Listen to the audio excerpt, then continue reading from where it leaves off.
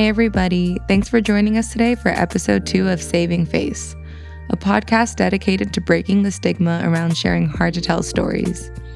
I'm Ida, and I'll be your host for the series. For our first season, we're asking 8 creatives to dive into some of their most difficult personal experiences, many of which are often rooted in trauma and shame. Throughout each episode, we'll explore the ways these experiences have impacted their work and give our guests the space to reframe these stories as moments of growth, forgiveness, and love.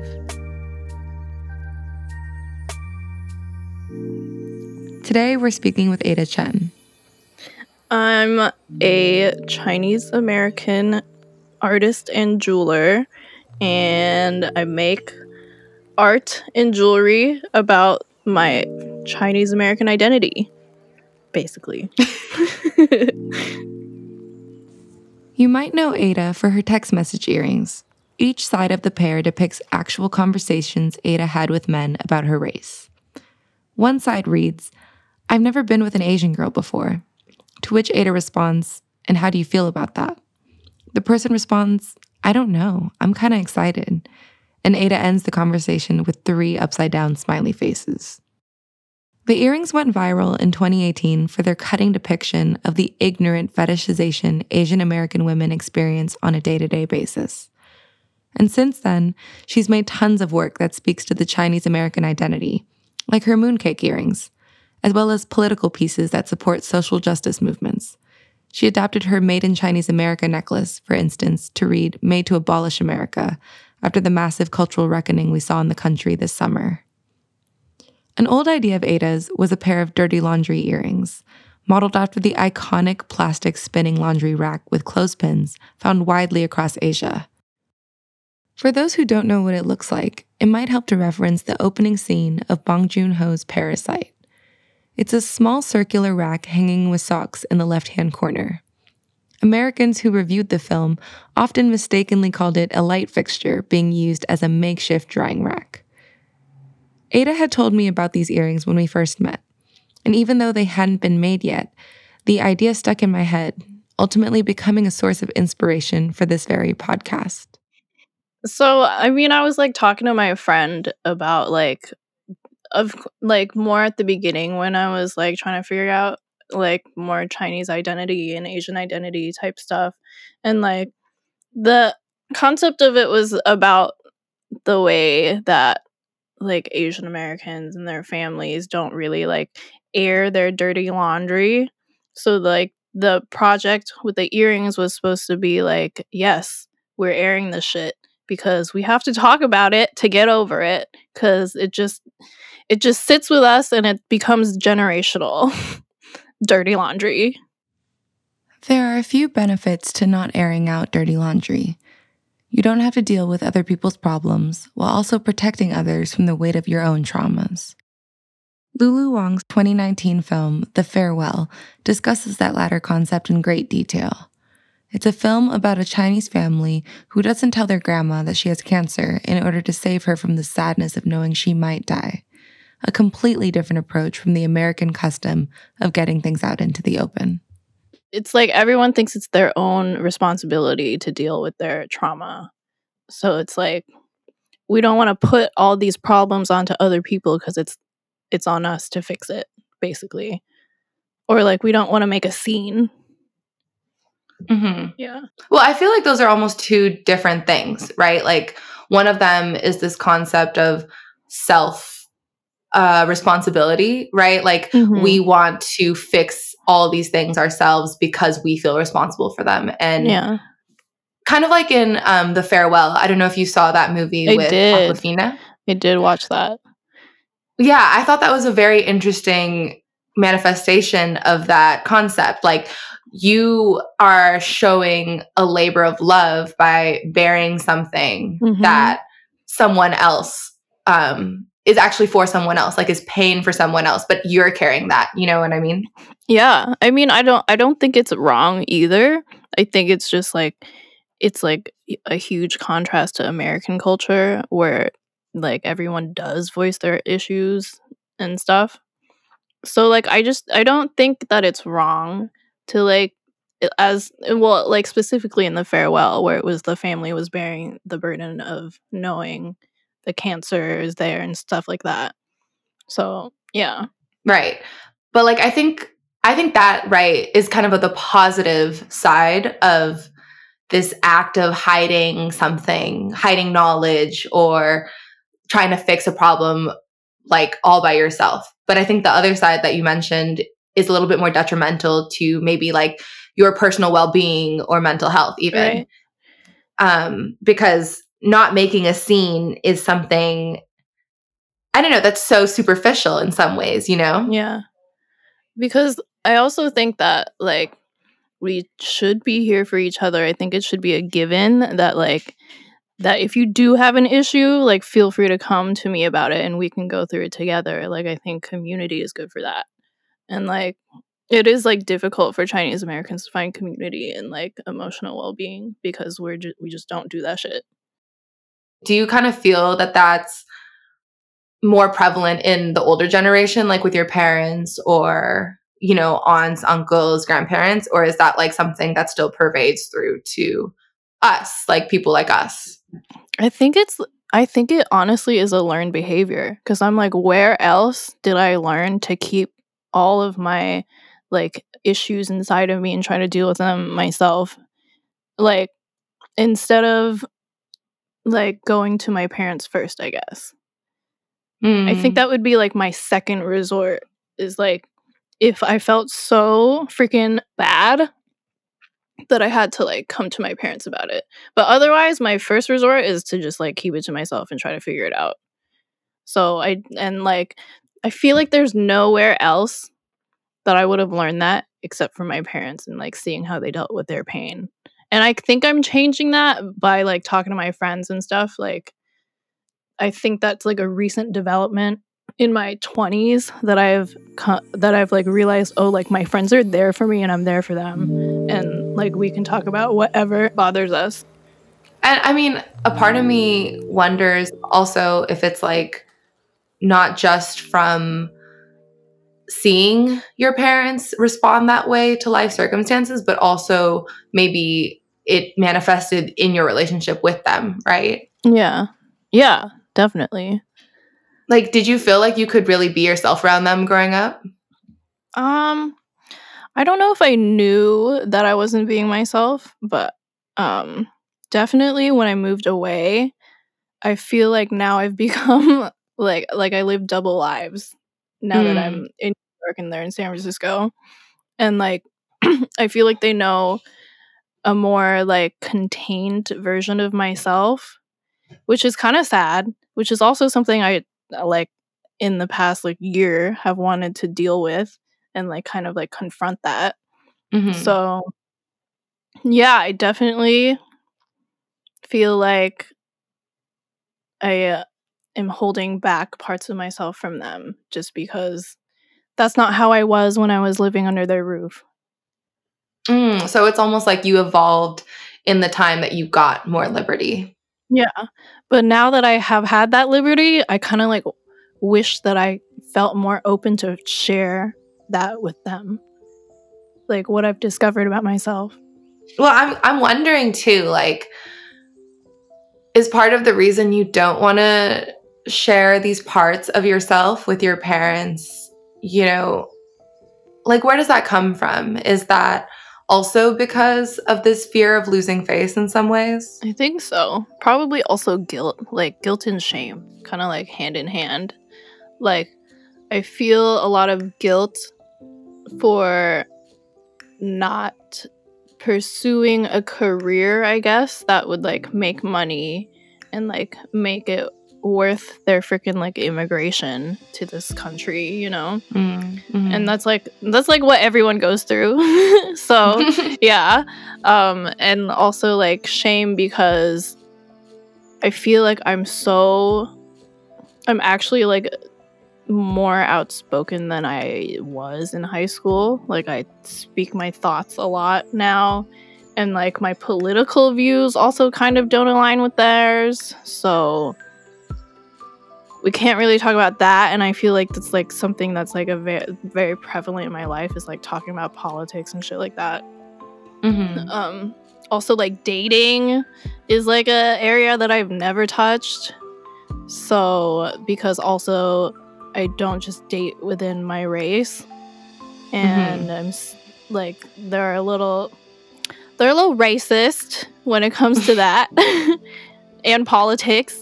So, but I have tried to have the like political conversations with them. I think like dating is just like I could more easily keep that to myself. I think I'm also just freaking like scared for no reason, you know, like, or I don't. It goes back to shame and guilt. Like, I don't want, like, I have so much love for them. I don't want it to be taken away from me, you know, like, so I'm gonna, like, when I'm with them, I'm gonna be the me that they know and love, so that they don't reject me when I tell them I'm like dating someone they don't like, or like when we talk about politics and they kind of just change the subject because they don't want to fight. What Ada's describing isn't a problem unique to her family. It's something many children of immigrants, like myself, have struggled with. Despite our parents' strong cultural connections to their homelands, many of us heavily immerse ourselves in American culture growing up, adopting different customs and forms of communication that, depending on our families, can create great distance between us and those we love. Ada's parents, for example, don't necessarily understand her art, which is rooted specifically in Chinese American identity, not just Chinese identity. I think they can appreciate, like, they can recognize like the small like imagery that I use, because of course like I base it on my life and they're such a big part of my life, and but they can't like understand it like deeply. Over the years, the lack of openness between Ada and her family has left a huge impact on her craft. Rather than pouring in the emotional investment many artists bring to their work, Ada's art is strangely detached from her deepest feelings. It's political, but more humorous than emotional. And she rarely has a deep connection to something she's made after it's out in the world, especially if it's being sold for money. I don't like any of my work that I make for money anymore. Like, at the beginning, I really like making my production pieces or whatever, like, one-off. And it has nothing to do with like the quality of the work. It's like literally the labor that follows and like the exchange of money for it. So I still think it's like I think it's like a very important piece to me still in my life and portfolio, and like I think it's still impactful or whatever. But I just like don't I think I just like don't think about it. Like, it's like kind of crazy how capitalism like ruined my love for my own pieces. Well, I also think it's a little bit deeper than that, you know. I think that we've talked a lot about your dislike for things that you make once the time passes.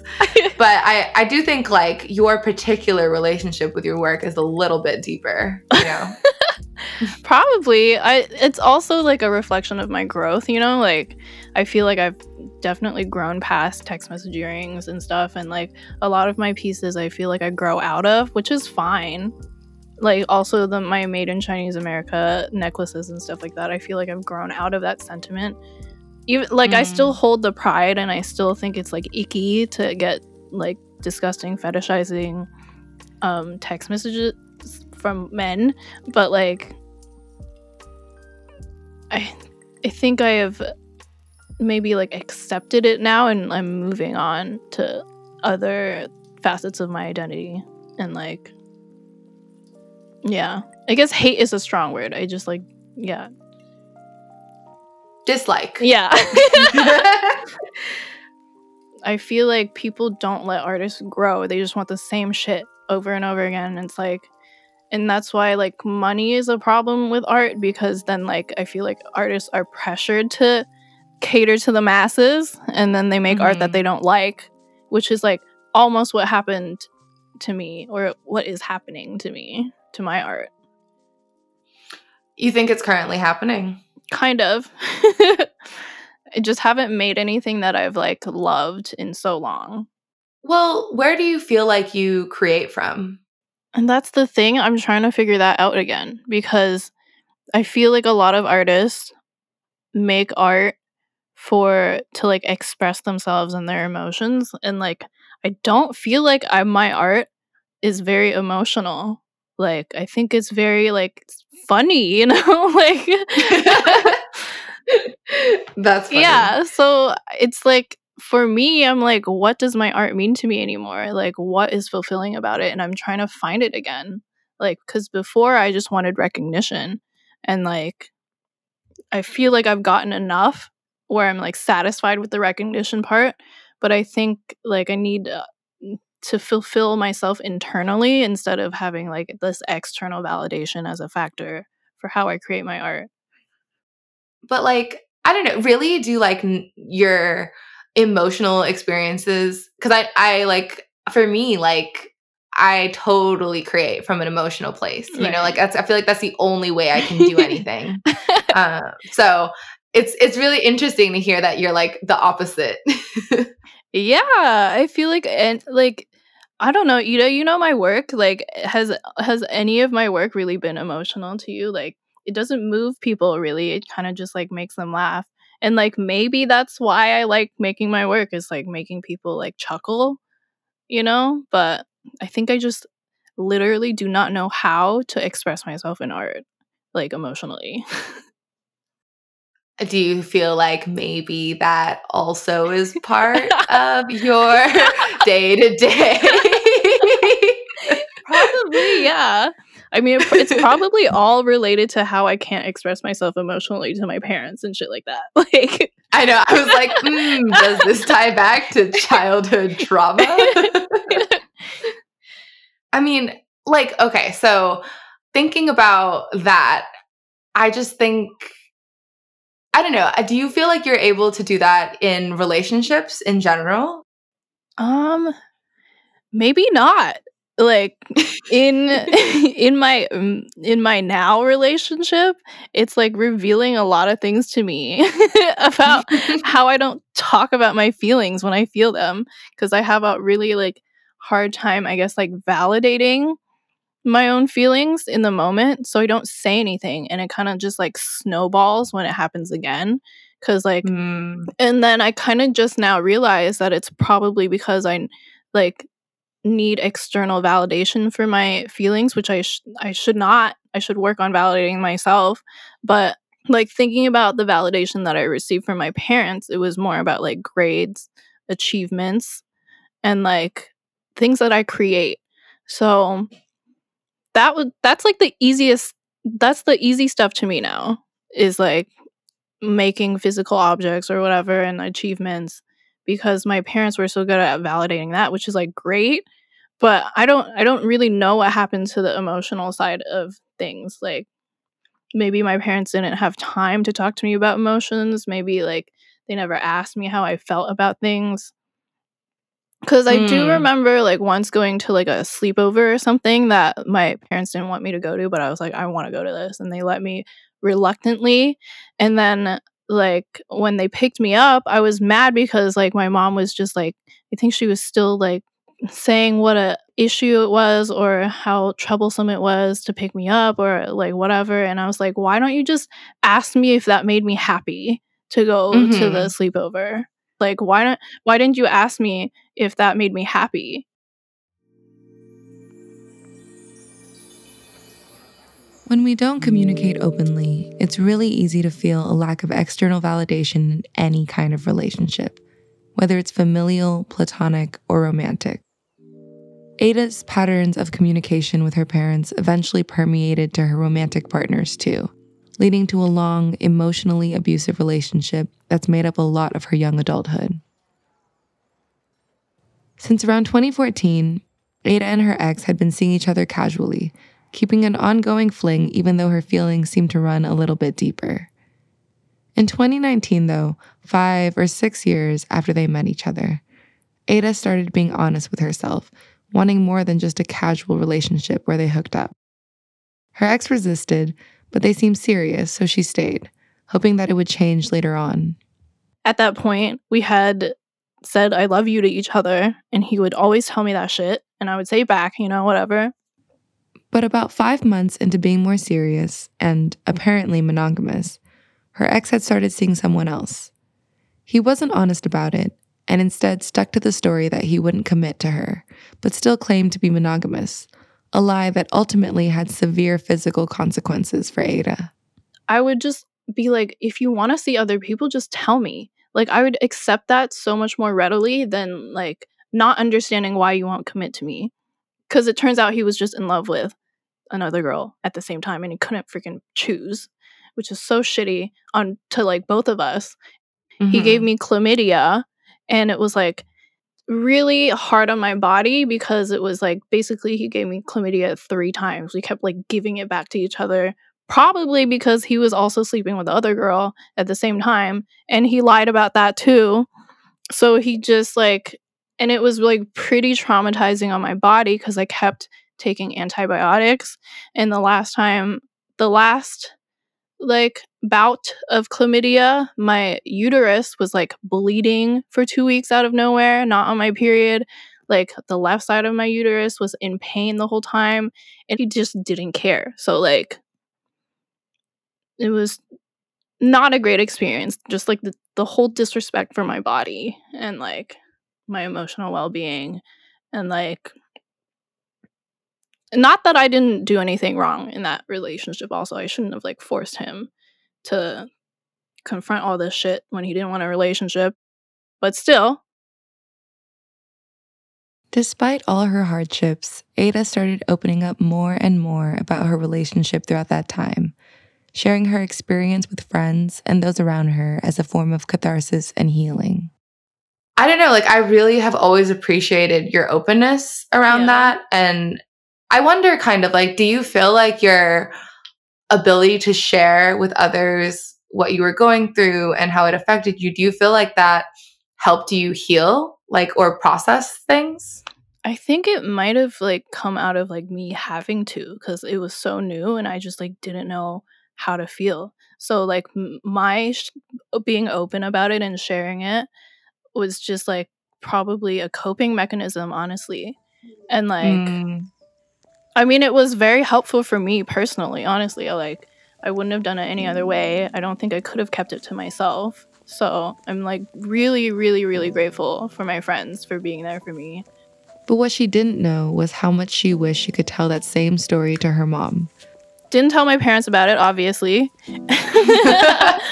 That one we're still working on. Yeah, but I do remember a time when I was like, I really wish that I could just talk to my mom about it and have her, like, tell me that I'm being stupid right now and I should just leave him. Like, oh my God, I'm about to cry. I can't. Oh, it's okay. Tears are good. Yeah. They mean that you feel. Right. So, like, I get that, though. Yeah, I just, like, really wanted my mom to be there for me. And I was, like, too much of a freaking, like, pussy to talk to her about it. Probably because I was ashamed that I was even, like, with someone who could just be so disrespectful to me. And, like, I just let that happen to me.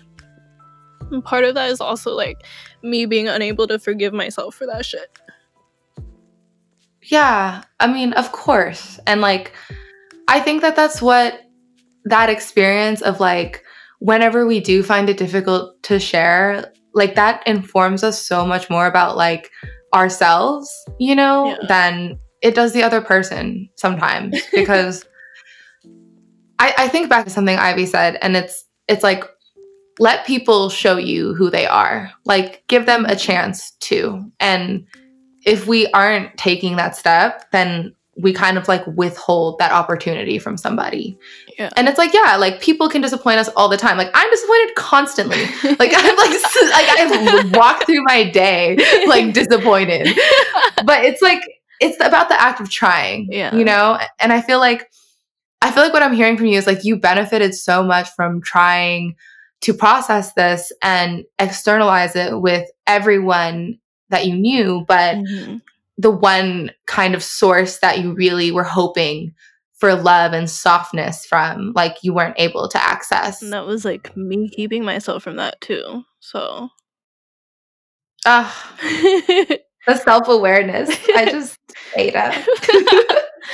I mean, like, do you feel like that relationship and like all the things that it ended up teaching you how did it impact your life? Like, now that you're past it, you know? I mean, definitely, I was 1,000 times more grateful for my friends for being there for me. Because I was like, I don't need this man's love because all my friends love me so much. Basically, I think that was the most important thing, honestly. Now, almost a year later, Ada's actively and intentionally bringing more self-awareness into every part of her life, including her current romantic relationship. She's taking all that she's learned from that experience and using it to improve her dynamic with her parents, her work, how she loves, how she wants to love, and so much more. I did like grow so much from that. But I think I still have a lot to dissect from it, especially because like my new relationship is kind of like, I guess, like bringing up old triggers, and like they're different people, so that's like also my bad for projecting and shit. But I don't think I would have realized how much my ex affected me to this extent unless I tried again with love, at least. Well, yeah, like, I think all of it comes back to trying again. And like, each time you're going to learn something different. But I think another important thing that I remember learning from that is that like I can't force things, because I think I'm so used to being able to get what I want by working hard for it. But in a relationship like that, like working hard didn't do shit but like stress me out even more. So like, because I'm so used to like being in control also of like my career and like my achievements, and I was able to like achieve a lot that I wanted. And like I think I treated the relationship as also like something to achieve, and it just doesn't work with humans. And also I learned that love isn't enough. Like commitment and actions, like they matter so much. So yeah.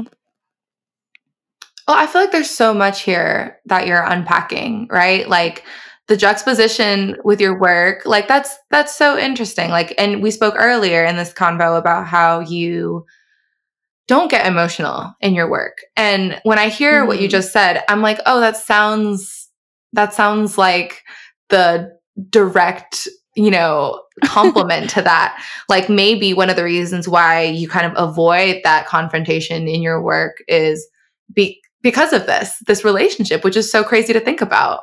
The fact that you're saying, like, I have trouble putting emotion into my work. And here you're saying, like, well, I put so much into my work and I got achievement from it. But when I put so much into this relationship over so many years, I didn't receive, I didn't receive at all. And so it's kind of like maybe there's some mental blocker there that prevents you from emoting or processing that way in your work, because you're afraid of it subconsciously being like, it might affect your level of achievement. You know what I mean? Yeah, maybe I do. Yeah, that actually makes a lot of sense. Is like seeing my work as like something to work towards achievement, and like emotional work, I guess I don't treat the same way. So yeah. Well, I think that if you ever made emotional work, it would hit really hard. It would go really hard. Yeah. Oh, I look forward to seeing this future iteration of Ada Chen's jewelry. We'll freaking see. Well, thank you so much for being here today and sharing all of this with me. I am so appreciative of your friendship and your time, and sharing your story on Saving Face.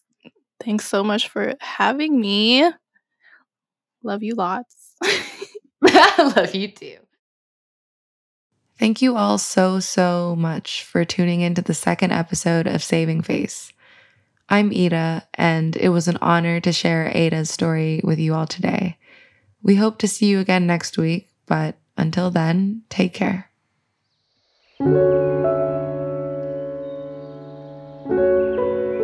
Saving Face is brought to you by New Fly Magazine. We'd like to give a special thank you and shout out to Matt Hong, our audio engineer, for making the soundscape for each of our episodes. I'd also like to thank Belinda Mann, who's helped co-produce the series with me, as well as Daniel Fung, who has put together our cover art for each episode. And of course, we'd like to thank our wonderful guests for having the courage and openness to share their stories. Thank you so much for listening.